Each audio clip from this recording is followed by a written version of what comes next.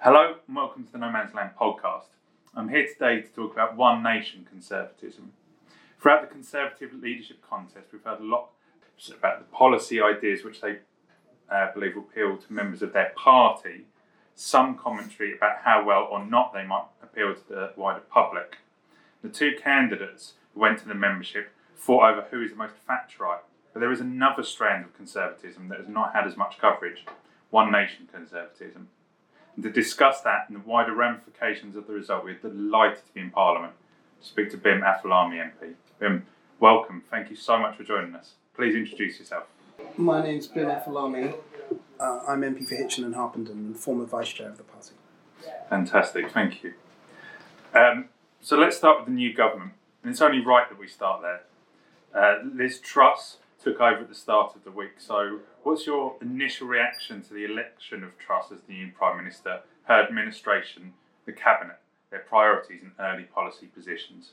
So it's worth saying that at time of speaking, sort of halfway through the government reshuffle, so this is only partial, but it's clear that there's some very able people in the Cabinet. I've got some people like Therese Coffey, who I've worked with very closely at DWP, Kwasi Kwarteng, who I've known a long time, and Nadeem Zahawi, who operationally is brilliant in the Cabinet Office, and many others. So they're a very capable group of people with very clear vision as to how they want the party and government to go. And the Prime Minister started the Prime Minister's questions very well. And so what is it about One Nation conservatism? Why are you a One Nation conservative? And what is it? So it's interesting the way this has been framed. I mean, my sense is that the tag One Nation conservative may have outlived its usefulness, because I think it came at a time, post-war period. It was bound up with that generation of people that had fought in the Second World War, that were committed to European partnership within the Conservative Party, and then in the Thatcher years were effectively the tradition that was quite self-consciously binned, because that tradition ended up getting in trouble. It sort of then became Buttskillism in the 50s and 60s, where you had Macmillan and Butler and Gateskill on the Labour side, and there was this sort of quite similar political outlook between Labour and Conservatives. And then you had Heath's government. Then Heath was very much identified as One Nation Conservative, particularly because of his passion for European integration. And then he switched focus midway through his premiership, and there was what was known as Selsdon Man. That was a sort of pre-taste or foretaste of Thatcherism. And then in the Thatcher era, the One Nation Conservative moniker was used as a sort of, that's what we used to do and it didn't work and it led the country in all these problems, and now we're doing something else. I suppose, so in the modern day, I'm not entirely sure what it meant. Before I got into the House, I was elected in 2017, May, so about 5 years ago. Before I got into the House, it was very much, there was a group of older One Nation Conservatives, Damien Green and people like this, Nick Soames, this sort of group, who broadly were perceived to be the sort of very strong Remainers in the party, and that then there was a sort of toxicity because of all that. So the way I would like to frame my own politics, and what term other people use is up to them, is I am somebody, my father's Nigerian, my mum's half English, half Nigerian, or rather was born in England and grew up here. When you are in a lot of third world countries that have a very strong relationship with Britain through the Commonwealth and history, you realise how remarkable this, when you speak to people and you have that tradition in your family, you realise how remarkable this country is. And this country is remarkable for many reasons, but one main reason is the quality of our institutions and our ability over time to adapt to those, to adapt to changes that happen in the world and society and the economy, and then make sure we have the institutions to take us through. And that's the big difference, in my view, between our country and a lot of other countries, where they often have very good people, very ambitious people, very talented people, but they don't have the institutions. So I think the first thing about my own politics is realising the centrality of institutions, building them, shaping them, improving them, which are the foundation for everything else we want to do. The second thing is I believe very strongly in free market economy. One of the people who would be regarded as one of the absolute titans of One Nation conservatism is Ken Clarke. And Ken Clarke was one of Margaret Thatcher's most free market ministers. He was the one who introduced the internal market into the NHS. He was Chancellor after Black Wednesday till 1997 and built one of the most successful economies that Tony Blair then inherited when he became Prime Minister. Ken Clarke, very strong free market conservative. I am a very strong free market conservative because with the right institutions and frameworks, free markets are the way how we build prosperity for the success of the future. So I think the first thing is institutions, the second is free markets, and the third is partnership, because that's partnership both within our own country, different regions, different classes, different interests, and internationally. And that's the United States, it's China, it's the European Union. So that's how I'd frame my own politics. It's a moderate politics insofar as I don't believe there's a monopoly on wisdom for one group in society or one particular type of politician. But I do think that what makes me a conservative rather than a liberal or a socialist is that conservatives believe in the wisdom and power of generations, of partnership, of free markets. The liberals believe in universal goods that are true for everyone at all times, and it's always better when they run it. And then socialists believe in top-down diktat, broadly, and I don't believe that works either. So that's why I'm a conservative as opposed to those other things. But it's moderate because I think it's accepting, I think it's inclusive, and that's fundamentally where I think the British people are. So that's how I describe my own politics. That's brilliant, thank you. So how well do you think One Nation conservatism was represented in the leadership contest? And while I use that phrase, I think what you've done so well is to unpick all of the different strands that have informed your politics and what that means. So how well do you think your politics, regardless of the label, was represented within the leadership contest? I'd say reasonably.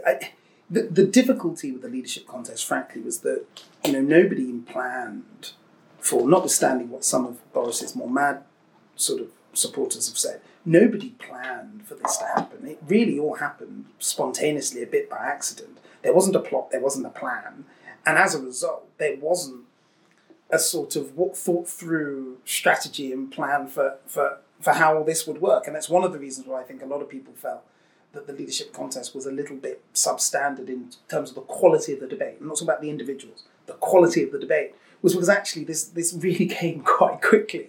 And so I think that every sort of traditional wing in the Conservative Party could be forgiven for thinking that they weren't fully, they didn't feel it was given its best foot forward. I think that Rishi, who I ended up supporting, did a pretty good job of certain aspects, particularly free markets and understanding the value of that. I think Tom Tugendhat is, just such a wonderful example of service and service to our institutions in this country through his service in the army and many other ways. So I think that bits of it were. I don't feel that we got the debate the party really deserved, but if you then were to ask me how would I have changed that outcome, I think it's quite hard, and sometimes debates are what they are. On the leadership contest, I would say that we need to find a way of having more substantial debates. What I found was so interesting is we had all of these hustings, just interminable numbers of them. There seemed to be about 57 of them or whatever. And actually, they all seem to be the same. And they just, I think that in the world where I'm party chairman and arranging the next leadership contest, what I would do is I'd make sure that we have more different types of event to force different sorts of debate. I would stipulate there has to be a bunch on young people, there has to be a bunch on international affairs, there has to be something on the economy, and then there are general ones as well. And there have to be interviews one-on-one. They have to be, and I just think that might have helped bring things out, though I don't know. How many of those who stood were sympathetic towards, I'm not sure if I can say your strand of conservatism or perhaps your strands, because you've talked about a couple of different things. Now, you've mentioned Sunak, you've mentioned Tugendhat. Were those the only ones who you felt were broadly in line with your view? No, but then you think of Liz, who won, and I know Liz and I know Kwasi very well. in terms of their absolute focus on economic growth and free markets, I am 120 billion% behind them, because it is so deeply frustrating to watch our growth fall behind our competitors year on year, and for the debate not to be about the growth, but the debate to be about how do we share out the diminishing cake. That is a reductive and ultimately pointless, useless exercise. And I am 120% behind them when they say their absolute focus is getting our growth rate up and having that as a priority for this government. And that is something that is absolutely fully within that one nation tradition. Why? It's not because they're out of some sort of ideological fancy or personal obsession. It's because without economic growth, you cannot have prosperity over the long term in your society. So that's the test. Do you want prosperity over the long term in your society? Okay. In which case, think about what you need to do in order to generate economic growth. And as conservatives, we understand at a very fundamental level, a very historical and cultural level, that the prerequisite for successful, enduring economic growth is institutions, and high-quality institutions that help embody that, or well, not embody it, help generate that, but also freedom. And freedom for individuals to spend their money, their time, in the way that they choose. Because no central direction planner, however brilliant, and the Soviets had many brilliant ones, can ever be better at directing the actions of an economy or a society than groups of individuals. And I think that core tenet is there. What we've got to now try and do as a party is to bring all these things together, show the public we're delivering on the short-term priorities as well as the long-term. Brilliant. And how well were the policy positions that you support, how well were they represented? In that we've talked about economic growth, but institutions is something that I wonder how you feel about recent history of the Conservative Party has been towards institutions. I think we need to have much more focus on it. I mean, we just can't. There has been, and it's one of the nice things about this country, is there's just an assumption that these things are just there and they will continue and they will thrive.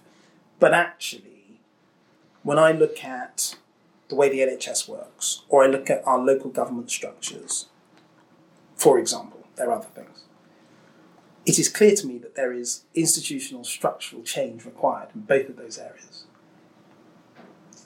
Unless you do some of that harder, more thorny work, the other great ideas you might have are unlikely. They're likely to fall on stony ground. So what we've got to do is we've got to bring the analogy, we've got to get the plough out. And I don't mean the plough quite in the Boris sense with Cincinnatus and his leaving speech, but anyway, we've got to get the plough out. And we've got to make sure that the ground that we're using in order to plant the seeds of what we're trying to build and grow and develop is willing to receive and capable of growing the things that we want to grow. And I think that institutions are a big part of that. As I say, the NHS being one, local government structures being another, the way how quangos work, the way how our regulators operate. There are a bunch of different things. We really need to think about these things in a more foundational sense. Do you have any concerns that sort of a populist approach, some people have characterised Johnson and Johnson's government as populist and the trashing of institutions, is that something you sort of recognise or have any concerns about if you do recognise it? I've never thought the word populist, I will address your point substantively, but I've never really thought the word populist really means anything. When you have a democracy in a demos, in a nation state, part of the whole process is that you have a bunch of people who live in a place called a country who say, we're electing people to do the things that are our priorities. If somebody then says, I know what your priorities are, and I'm going to do them, and they speak in a plain language that is understood by the masses, not just the elites, they get called populist. Now, I think that's the essence of democracy, actually. Where I think, obviously, it can be damaging is if people are demagogic or they lie. But I think that the issue then is we should say, someone's not dealing with the problem, or they're a lie. But we shouldn't use the word populist, because I don't really know what that means. It generally speaking, when people, what happens is the people that used to feel they used to run the show, they're replaced by somebody who runs the show, who tends to do things that are popular with the country that they don't like. But the broader point about Boris's government is I do think that institutions have been neglected. I think that it is really, really important that we take people with us. I thought, for example, the way how they cancelled the fast stream for the following year as a means of reducing civil servants, I think was just a huge mistake. The signal that gives to young people, the actual impact on the civil service, and I think that sort of thing, you've got to realise it's not just a policy question. And by the way, policy-wise, it may well have been legitimate. You've got to save money. Sometimes you have to make tough choices in government. But structurally, what that does to the institution and civil service at a particular point is damaging. So I just think we should think a little bit more about it. Great, thank you. So we talked about free markets. We've talked about a little bit the focus on tax cuts. Do you think the focus on tax cuts in the leadership race means that your sort of ideals have sway within the party, are popular, or were you concerned that Sunak's approach to balancing the books, or the importance of balancing the books, rather than shorter-term tax cuts? Do you worry about the waning of influence of sort of fiscal conservatives who take that approach? Yeah. I've never really believed the idea that many have, which is there is some fixed number or percentage of debt that you are able to have. And if you go beyond this level, then you are finished. I think that times change. It's clear that we're at a time where we've had to fight COVID. We've now got Ukraine. We've just had a couple of quite big external shocks. At a time like that, I just think we've got to accept that debt's going to be a lot higher than it was in the mid-90s, for example, where our debt to GDP was about 45%, 40%. It's just, it's just obvious that that's going to be the case. I don't think we should beat ourselves up about these things per se. But what you have to be so mindful of is that if the people who you're selling your debt to, i.e. the bond markets, and these are people who will buy British government debt for not very much money because Britain has never defaulted on its debt, and so it's seen as a very safe investment. If they think that the value of that debt is going to be eroded by high inflation, they will demand a higher premium interest rate paid back to them on it.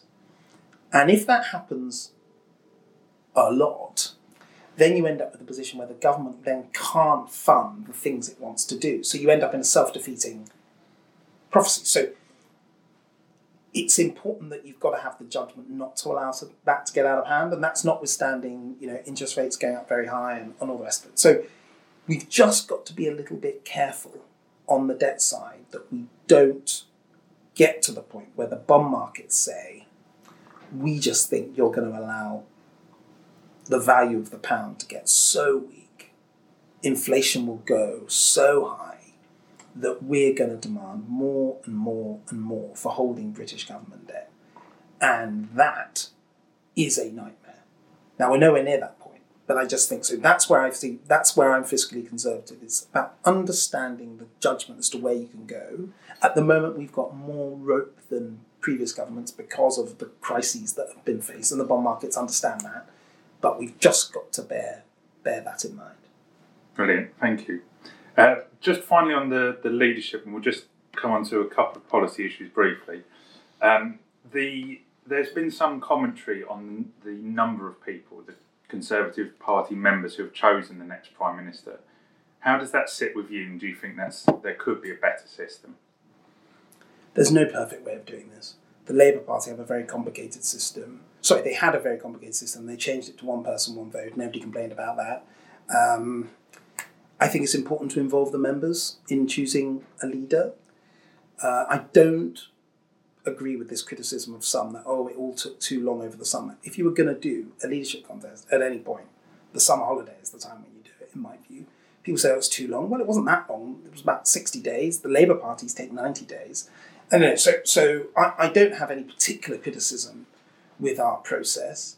There's no perfect way of doing it. And of course, we should always keep things under review, as I think one of my colleagues would always say. Excellent. And then we'll draw things to a close by, if you don't mind, just getting some of your thoughts on some of the policy challenges as we go. So the headline at the moment is around the cost of living and inflation. So we've spoken about the issue of debt and how affordable debt is, but do you have any thoughts on how best to tackle the cost of living and inflation? So there are a couple of things, and stay with me. The first is to recognise that this inflationary problem is a Western world problem. It mostly comes out of three factors. The first is quantitative easing that was carried on far too long by our central banks, and they need to start taking responsibility for this. First point. Secondly, we've obviously had very low interest rates on top of the quantitative easing. Third, we've been structurally not producing enough energy, particularly oil and gas, for the demand that is growing from the emerging markets, from poorer countries, that's far outstripping that. And renewables, yes, we are investing in doing a lot of, but over the next 10 years, we're still going to need more oil and gas to meet our energy needs. There is no, even if there was free money going to every single renewable investment, you physically couldn't build enough of it fast enough to get you to where you need to go over the next 10 years. So those are the three principal aspects behind the inflation. Therefore, if you've got very big global causes, it's a bit incongruous to then think that British solutions then fixes the problem. So we've got to work with our partners to deal with all three of those things. It's hard. I do think that on energy security is big. If we can expand the amount of wind power significantly, expand the amount of solar significantly, we can make sure we get everything out of the North Sea that is currently there and incentivize the energy companies to get it all out as quickly as possible. At least in this country, we can reduce the cost of that, combined with reforms to the energy market that will mean that at the moment, it's a bit technical, stay with me, the price for, not the cost, but the price that the energy generator in the UK pays for energy is the same price, whether it be you generated it solar, wind, oil, whatever. Now that's clearly bananas in a world where wind is so much cheaper than nuclear, for example. So what we need to do is we need to decouple, we need to actually distinguish between the generation of the energy and the price in different things. And if you do that, of course, what we will then do is it will drive even more investment towards certain renewable energies that are going to be in this country that we control. So that is something technical that can make a real difference on energy. So I think we will deal with these problems, but I think it's important not to pretend that they can be dealt with quickly. And the broader cost of living point, connected but slightly separate, I think one of the biggest problems we have in our politics is the position of young people. Younger people have higher debts than their parents did. They earn less in real terms than their parents did. And assets, particularly houses, cost so much more than they did for the previous generation. This isn't good because you're seeing an increased hopelessness amongst younger people that they'll never be able to acquire those things and build the sort of lives that their parents and grandparents did, which is terrible because the whole promise of a society is that you come and then your aim as a person, I've got 3 boys, is always to see if you can hand down a better world, a better family, better circumstances for your kids. And if as a society we're not doing that, you've got a real problem. And so the cost of living isn't people think of it too much, not too much, people think of it as just a basket of goods in the supermarket. That matters a lot, and that's mostly driven by food prices, which is really a derivative of energy, mostly. And so dealing with the energy brings down food prices and broadly.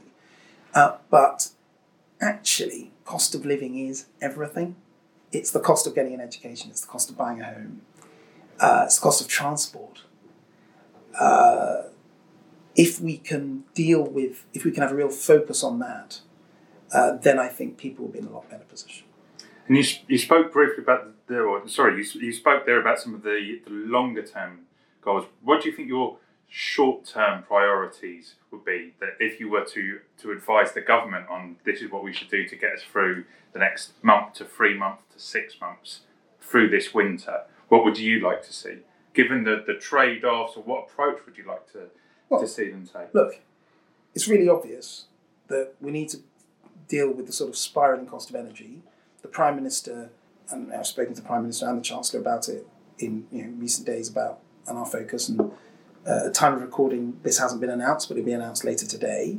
We're going to set out our plan as to how we're going to do that. That's absolutely critical, and that's the most important thing.